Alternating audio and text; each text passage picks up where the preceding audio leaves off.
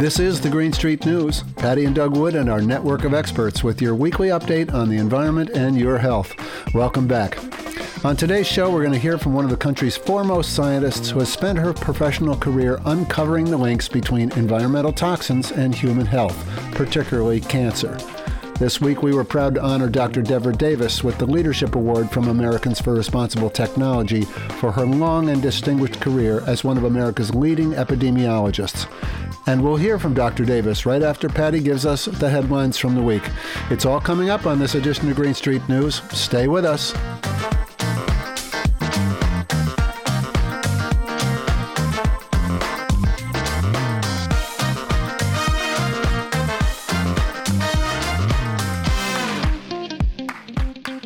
Okay, Patti Wood, what happened in the world of environmental health this week? Well, a great article came out in the Philadelphia Inquirer that is talking about a chemical that we are all becoming too familiar with. It was written by Barbara Laker and David Gambacorta, and it is called Field of Dread. Okay. As the clock inched toward 11:30 p.m., 65,838 people rose to their feet inside cavernous Veterans Stadium in Philadelphia. It was October 21st, 1980, and Game 6 of the World Series between the Philadelphia Phillies and Kansas City Royals had reached the bottom of the ninth inning. All that stood between the Phillies and the franchise's first championship was just one strike.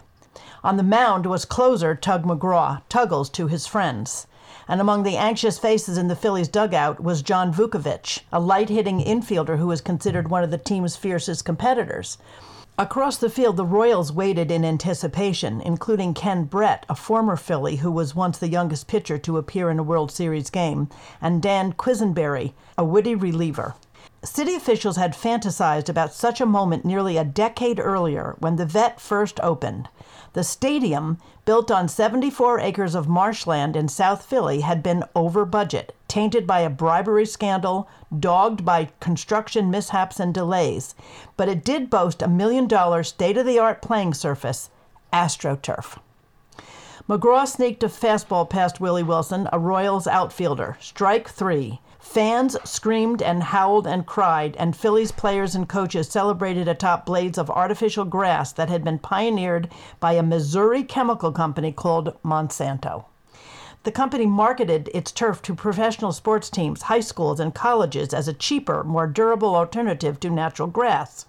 Decades after the final out of the 1980 World Series was recorded, McGraw, Vukovich, Brett, and Quisenberry had all died from brain cancer. They weren't the only ones. In all, 6 former Phillies have reportedly been felled by glioblastoma, a particularly aggressive and deadly form of brain cancer, including former catcher Darren Daulton and former relief pitcher David West, who died in 2022. The rate of brain cancer among Phillies who played at the Vet between 1971 and 2003 is about 3 times the average rate among adult men. Athletes had actually dreaded playing on the surface, which was notorious for causing serious knee and ankle injuries. Through eBay, the newspaper purchased 4 souvenir samples of the fake grass that had blanketed the stadium's field from 1977 to 1981. The team gave away the green keepsakes to thousands of fans in 1982 in 4x4-inch sealed plastic bags labeled Official Turf of Champions. Tests run on 2 of the samples found the turf contained 16 different types of PFAS, or per- and polyfluoroalkyl substances, so-called forever chemicals, which the EPA has said to cause adverse health effects that can devastate families. The lab findings come at a time of rising alarm across the United States about the pervasiveness of forever chemicals in an array of products, from turf and nonstick cookware to firefighting gear and food packaging. Few of the estimated 12,000 PFAS have been extensively studied. Since experts have only been aware since 2019 that PFAS was in artificial turf, no studies have yet been done to determine whether athletes' exposure could be linked to cancer. This is a frightening story because if it's happening to those players, what about all the young soccer players and baseball players who are playing on artificial turf across the country? Well, we actually do know about that. We had Coach Amy Griffin on our show not too long ago who talked about all these young soccer players that have been diagnosed with cancers. Especially the goalies. Yeah, especially the goalies who do a lot of diving, head first into the turf and picking up all that dust from these.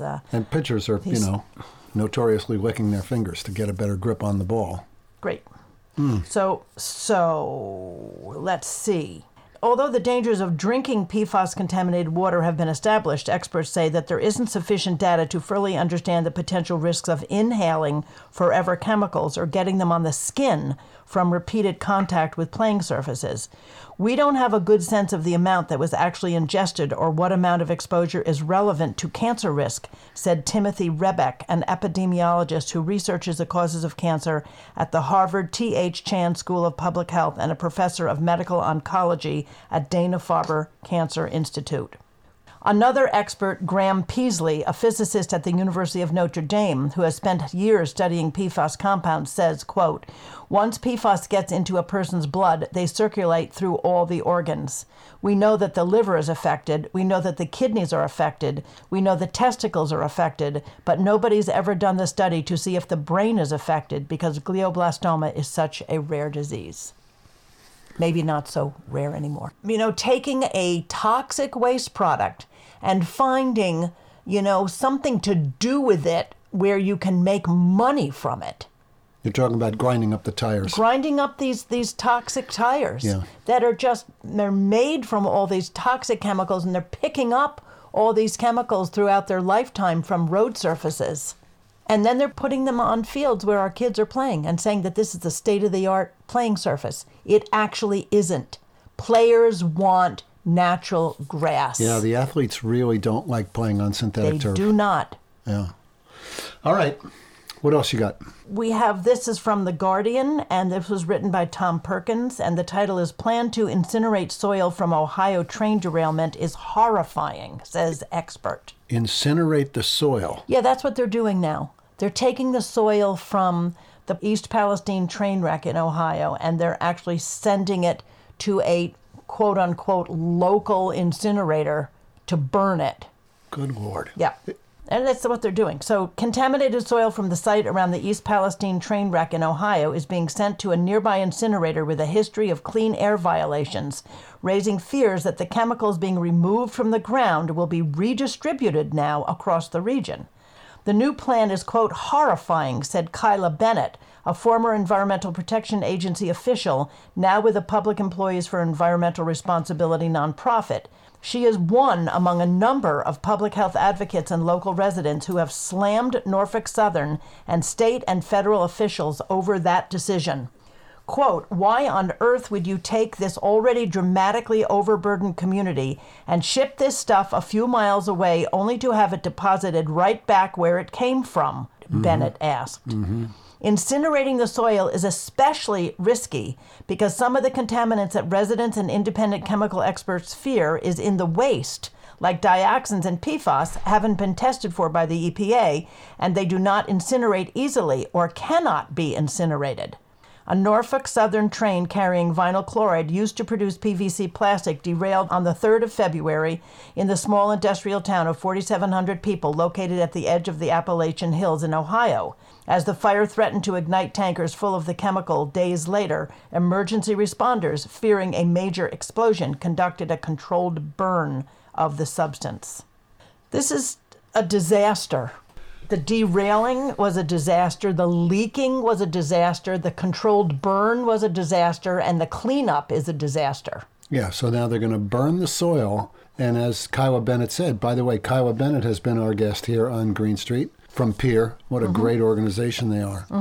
But, it's going to go up into the air and it's going to come down right on these people who've been already subjected to all kinds of contamination in their water and their air. This is another situation similar to the 9/11 situation, where some people are being affected immediately with respiratory problems and skin rashes and those kinds of things and eye problems. But these chemicals are known carcinogens, and it takes decades sometimes for these cancers to manifest themselves or to appear. So this is a disaster. Yeah. But apparently this incinerator that is owned by Heritage Thermal Services has actually violated the Clean Air Act 200 times in 4-year period. Well, that sounds like a great place to burn this soil. I don't know. But it really raises questions about the disposal of toxic substances, which is what, we're just dealing with all over the country right now. Do you wonder how people sleep at night? I mean, if you're the owner of the incinerator where they're going to burn this stuff and you know that it's going to create toxins that will cause cancer for people? Right.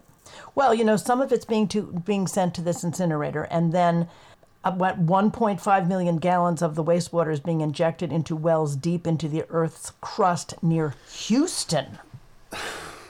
Okay, where it can leak into groundwater. Okay, and this is also an earthquake risk, as we have talked about when we're talking about fracking and this deep well injection. But they've also sent it to Michigan. Send it all over the place. They're sending it to Michigan, Houston, to Texas. It's crazy. But how do you say not in my backyard? Give it to someone else. They got us fighting each other. Yeah. This is what Kyla Bennett said. How do you say not in my backyard? Take it somewhere else. Yeah. Well, where's that somewhere else? And who are the people in that somewhere else land? Good grief. Okay.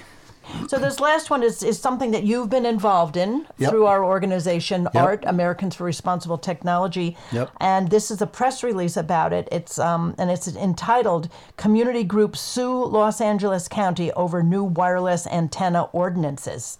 The groups say that recent changes eliminate community involvement, flout environmental laws, and ignore safety concerns.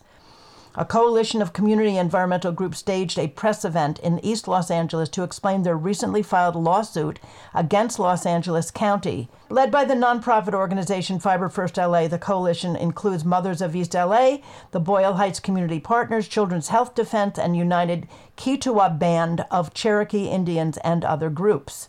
They contend that recent changes to the Los Angeles County Code, adopted and approved by the LA County Board of Supervisors, have taken away their right to be consulted about the placement of antennas in their communities, flagrantly violated important protections contained in California's Environmental Quality Act, and failed to include important safety measures designed to protect the life and property of Los Angelinos in a rapidly changing weather environment. Well, that's true in California. Holy, talk about rapidly changing weather. Flooding, fires, mudslides, snow. Yeah. I mean, in Los Angeles. And in particular, in this situation, we're talking about high winds because, they hang these heavy antennas and they're all their equipment on poles that were not designed for that. Right, and they can have co-location on those poles. A few antennas, They're legally allowed to put several antennas and several power supplies on the same poles. Yeah. Of course they're going to go down. So that's what this is about. This is about the fact that up until these new ordinances went through, communities had the opportunity to be notified when there was going to be an antenna, when an antenna application was made. There was going to be a public meeting. People could come and voice their opinion, and that's just been wiped away by the Los Angeles County Board of Supervisors. And so the community people are complaining and saying, Okay, but in New York City, we've got a very similar situation going on. Yes, we do. Where you are seeing the installation of these jumbo antennas. I mean, they're huge, and they're every couple of blocks. They're down on the Lower East Side now, and they're trying to install them on the Upper East Side, but finding a tremendous amount of pushback by those wealthy, homeowners in that area. People have a right to have some sort of say in how this stuff is deployed in their communities. That's what this is really about. For those of our listeners who are interested in this subject, there's going to be a webinar on March 22nd, which is going to include some of the leading attorneys in the country who know about this.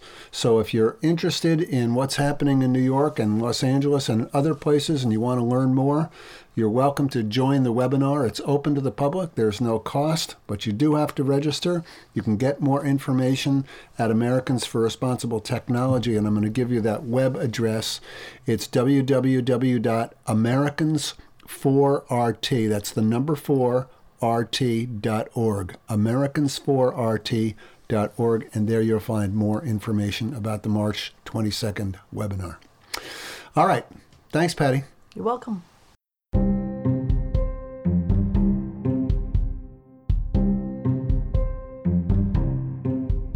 In our environmental work and on this show, Patti and I have the privilege of working with some of the sharpest minds in the country.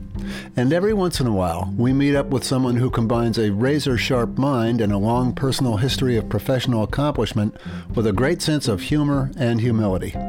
This week, our nonprofit organization, Americans for Responsible Technology, is proud to present our Distinguished Leadership Award to our longtime friend and associate, Dr. Devra Davis. For more than 40 years, Devra Davis has been on the front lines of the battle to protect public health from an array of environmental toxins, with a primary focus on cancer.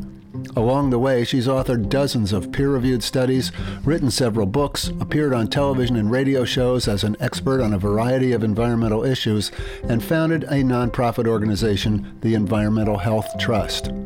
Devra was the founding director of the Center for Environmental Oncology at the University of Pittsburgh Cancer Institute and the founding director of the Board on Environmental Studies and Toxicology of the U.S. National Research Council at the National Academy of Sciences. She has degrees in physiological psychology and sociology, a master's degree in public health, and received her Ph.D. from the University of Chicago in epidemiology. No stranger to controversy, Devra Davis has never been afraid to stand up for the integrity of her work, even when the industry has spent a lot of money to discredit her. She's a fierce fighter, but never lost her sense of humor or her optimistic outlook on life. Devra Davis is an inspiration to all of us, and Patti and I are proud to call her our friend.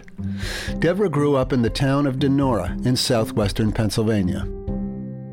Well, I grew up in a town where the sun didn't shine for days at a time. And as a child, of course, like the children in Mexico City 20 years ago, I just assumed the sky was naturally brown and dark most of the time.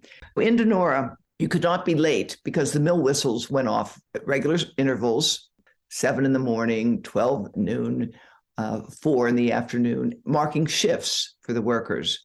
And the mills ran, of course, 24/7, because when you're running a still mill or a coke oven or a zinc battery, all of which were running in Donora, they're never off. They're always on. Because if the oven stops, then it breaks. It has to maintain a heat, 1,000 or 2,000 degrees, depending on what you're trying to produce. As a child, we were allowed, can't believe this, we were taken into the mill for a tour. And I remember walking by the ingots that had just been produced. These are these things about the size of a gigantic dining room table, I would guess 4 feet thick, 10 feet long, and they were red hot. And even standing perhaps 50 yards away from them, you could feel the heat. It was so intense. And these workers had to work with that all the time. And I only subsequently learned that when it came to working on the coke ovens, which was the most dangerous work, and hauling the trash from the coke ovens away, those were the jobs given to Black men who moved up from the South because of the opportunities that were given to work in the mills, as opposed to the Jim Crow South, where Black men had very few opportunities.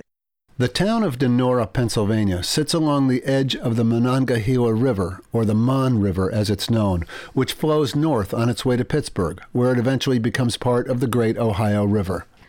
The river still serves as a passageway for barges carrying coal from the mines in West Virginia, and although the giant steel mills that once dominated the town are gone, the memories linger, especially about the famous inversion.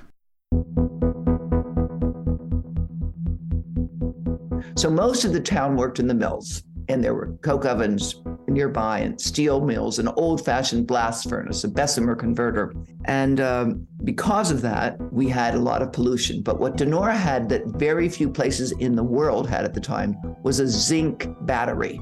And these were designed to produce zinc, but one of the other things that they produced as a gas was fluoride, a highly reactive fluoride gas. Now, we all know that fluoride gas was, in fact, one of the main ingredients of poison gas in World War I and II. The river would generate a certain amount of water vapor, then the mills above it would generate pollution, and then in 1948, when I was a toddler, there was a massive inversion, like a lid of cold air sat over the whole valley. And the fumes, literally, and I write about this in my book, When Smoke Ran Like Water, the fumes would come up from the coal-fired engine of the train that ran right through the mill as it brought in the coal and the coke and the limestone and the iron ore, which are used to make steel. And the smoke from the engine puff went up, right horizontal to the horizon, and came right back down. And I have eyewitnesses that told me about that. And so within 5 days, 20 people had dropped dead, when normally nobody would drop dead in our small town of about 14,000. The deadly yellow fog had arrived just a few days before Halloween in 1948, enveloping the town of Donora and the nearby village of Webster in a thick, choking haze. As terrified residents began calling doctors and hospitals to report difficulty breathing, doctors carried lanterns and led the ambulances by foot through the smog-filled streets. Funeral homes ran out of caskets, and florists ran out of flowers. Hundreds of people flooded the hospitals, gasping for air, while hundreds more were advised to evacuate immediately. Even Walter Winchell did a movie special on it. You remember we used to get the news in the movies? This is Walter Winchell reporting from the death smog of Donora that has afflicted this small town.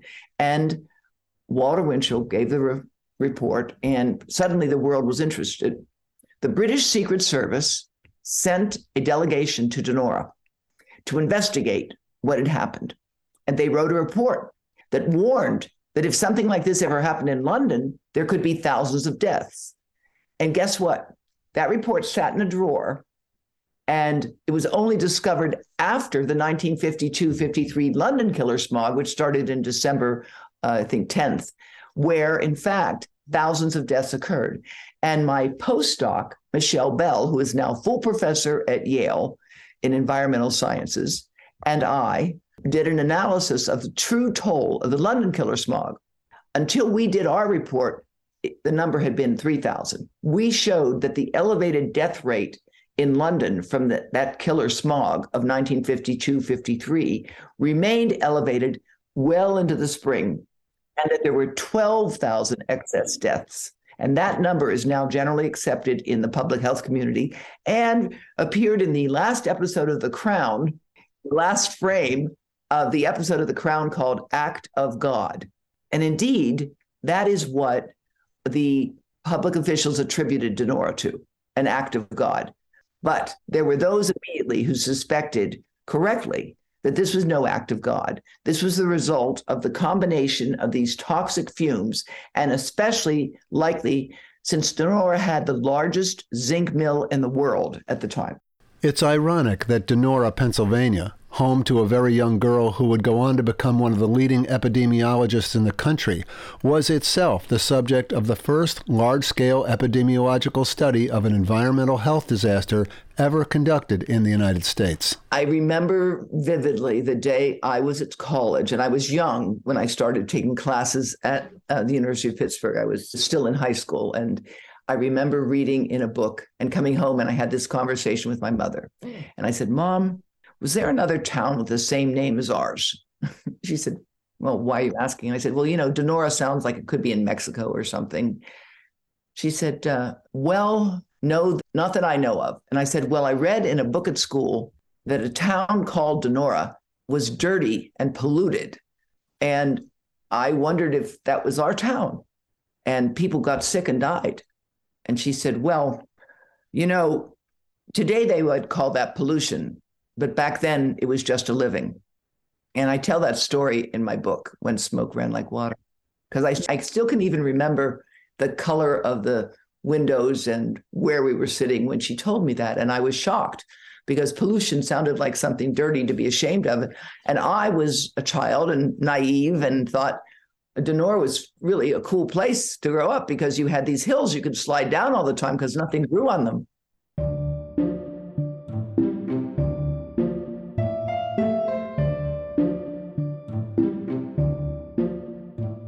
Devra Davis, like most good scientists, has been a lifelong learner. Early on, she was fascinated with making sense out of numbers. While others saw rows or columns of meaningless data, Devra saw patterns. And I began to take classes in biostatistics. Believe it or not, I loved statistics. And I loved the fact that you could make patterns out of what happened to people, birth, death, and sickness, and that you could see patterns when you looked at the data. And back then, we didn't have all this computer stuff. We had punch cards if you were lucky. And it took a lot of time to calculate things. And so I was also interested in basic science, and I really enjoyed biology, biochemistry, things like that. And I went to the University of Chicago for my doctorate. I had earned a master's in sociology of science. And I was always interested in how science is and still remains an exquisitely social institution. Most people don't realize that there are trends and patterns in science, and there are fads in science. Nowhere is that more evident than in pharmaceuticals. How this drug is great until you find out that it's actually killing people with diabetes or making them gain twice their weight, like Zyprexa, which has recently been fingered as a terrible drug, although it's still being widely used. I went to the University of Chicago, and it was like a candy land for me because there was just so much. And I did what I would never advise anybody to do, an interdisciplinary doctorate, where I took classes in biology, psychology, philosophy of science, and did a dissertation on the difference between religious and scientific knowledge and in the epistemology of science. And it is still important to understand that there are limits to science. And that in turn spurred me to do 3 postdocs, and one was in the history and philosophy of science with NSF support, and one was in toxicology and public health with support from an NIH group called World Man Fund. And the last was to get my MPH at Johns Hopkins, where I focused on molecular biochemistry of carcinogenesis and immunology. Armed with her many degrees and ready to contribute to the understanding of environmental links to cancer, Devra Davis began a collaboration with Dr. Abraham Lilienfeld, generally regarded today as one of the world's top experts in cancer research and a pioneer in developing epidemiological methods for the study of chronic disease. Together, they published a paper suggesting that there were important factors other than smoking that could explain the rising rates of cancer. But just before its publication, Dr. Lilienfeld suddenly passed away. The paper was soon published, and the trouble began. I was naive about the politics of science, even though I had understood it as a dissertation topic in a vague way. And so I soon ran a cropper of a fellow named Richard Dahl, because Richard Dahl was saying that there's no increase in cancer at all, except that due to smoking. And the work I did with Lilienfeld clearly showed that was not the case. And we published something together. I think if he had not died, we would have had a very different response. But what happened instead is that the chemical industry secretly supported Richard Dahl to develop attacks on my work. And I only learned about that after Dahl's death. And I personally felt deeply disappointed because I had never dreamed that this man, who was identified with discovering that tobacco caused cancer, would have taken $1,000 a day back in the 1980s from Monsanto and others in order to raise doubts about our work, which said, basically, if you look at all the cancer data and you take out all the cancers that could be due to screening, like breast and prostate, and you take out all the cancers that could be due to smoking, like lung and esophageal, that there is still an inexorable, undeniable increase in cancer, and therefore the environment and workplace are important causes of cancer. Undaunted by the efforts of industry to discredit her work, and in spite of occasional efforts to minimize her opportunities because she was a woman, Devra Davis pressed on, along the way accumulating a large body of important scientific work, including her participation as part of the Intergovernmental Panel on Climate Change, which, along with Al Gore, was awarded the Nobel Peace Prize. But perhaps her greatest challenge came with the introduction in the early 2000s of the mobile phone. When my first grandchild was born, at 9 months of age, he could find a phone that was turned off crawl over to it in his diaper, turn it on, and start to play brick breaker. And I had been on the CDC-led Prevention Advisory Committee in 1978. And so I knew quite a bit about neurotoxicology and how metals affect the brain of the developing child, and that the brain of the developing child more than doubles in the first 2 years of life. And it's so critical to protect the young brain. So at first, of course, like any grandmother, I thought, oh, this is a brilliant child, which he is. But then I began to look at what few publications I could find on cell phone radiation. And the more I looked, the more concerned I became. And that is how I started this path of looking into the importance of reducing radiation to the young brain. And now I'm proud to say my grandson's doing quite well, but some of my grandchildren have not been able to escape the addictive properties of these devices, which can trigger dopamine, which is the same thing that drugs, sex, rock and roll, cocaine, and cell phone radiation can trigger in the developing brain, so that some children, and everybody knows this today, are truly addicted to these devices. In our paper that's coming out, we discuss the fact that children of parents that are regular users of cell phones and other devices experienced significant delays in speech acquisition. These children experience delays in speech acquisition. There are published studies on that will be in our new paper. And there's even a new term called technoference to describe the interaction between the child and the parent when the parent is on a device and not really attending to the child. And we see it all the time with the nannies that are on their device talking while they're pushing a stroller. And we all know the importance of talking to infants and babies, because that's how they learn to speak. And if you're not talking to the baby that you're taking care of, but you're holding a device in your hand while nursing, which is not uncommon nowadays, that child is going to have delays in speech. And we don't know yet about what happens, except that their brain is getting exposed. When their skull is thinner, it contains more fluid. It is not a good idea. And so when I first got involved in this issue of cell phone radiation, Louis Slesson, who has been working on it far longer than I have, kind of warned me. I thought, I was then director of the Center for Environmental Oncology at the University of Pittsburgh Cancer Institute, and operating a pretty big operation.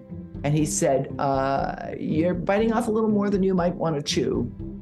And I said, I think we'll be done in 2 years.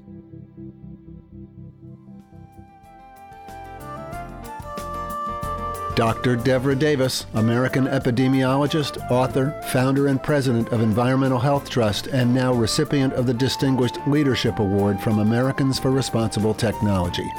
That's going to do it for our Green Street News show today. Special thanks, of course, to our dear friend Devra Davis, our engineer Reggie Johnson, our news editor Alan Weiniger, our webmaster Allison Dunn, and our marketing director Patricia Bridges.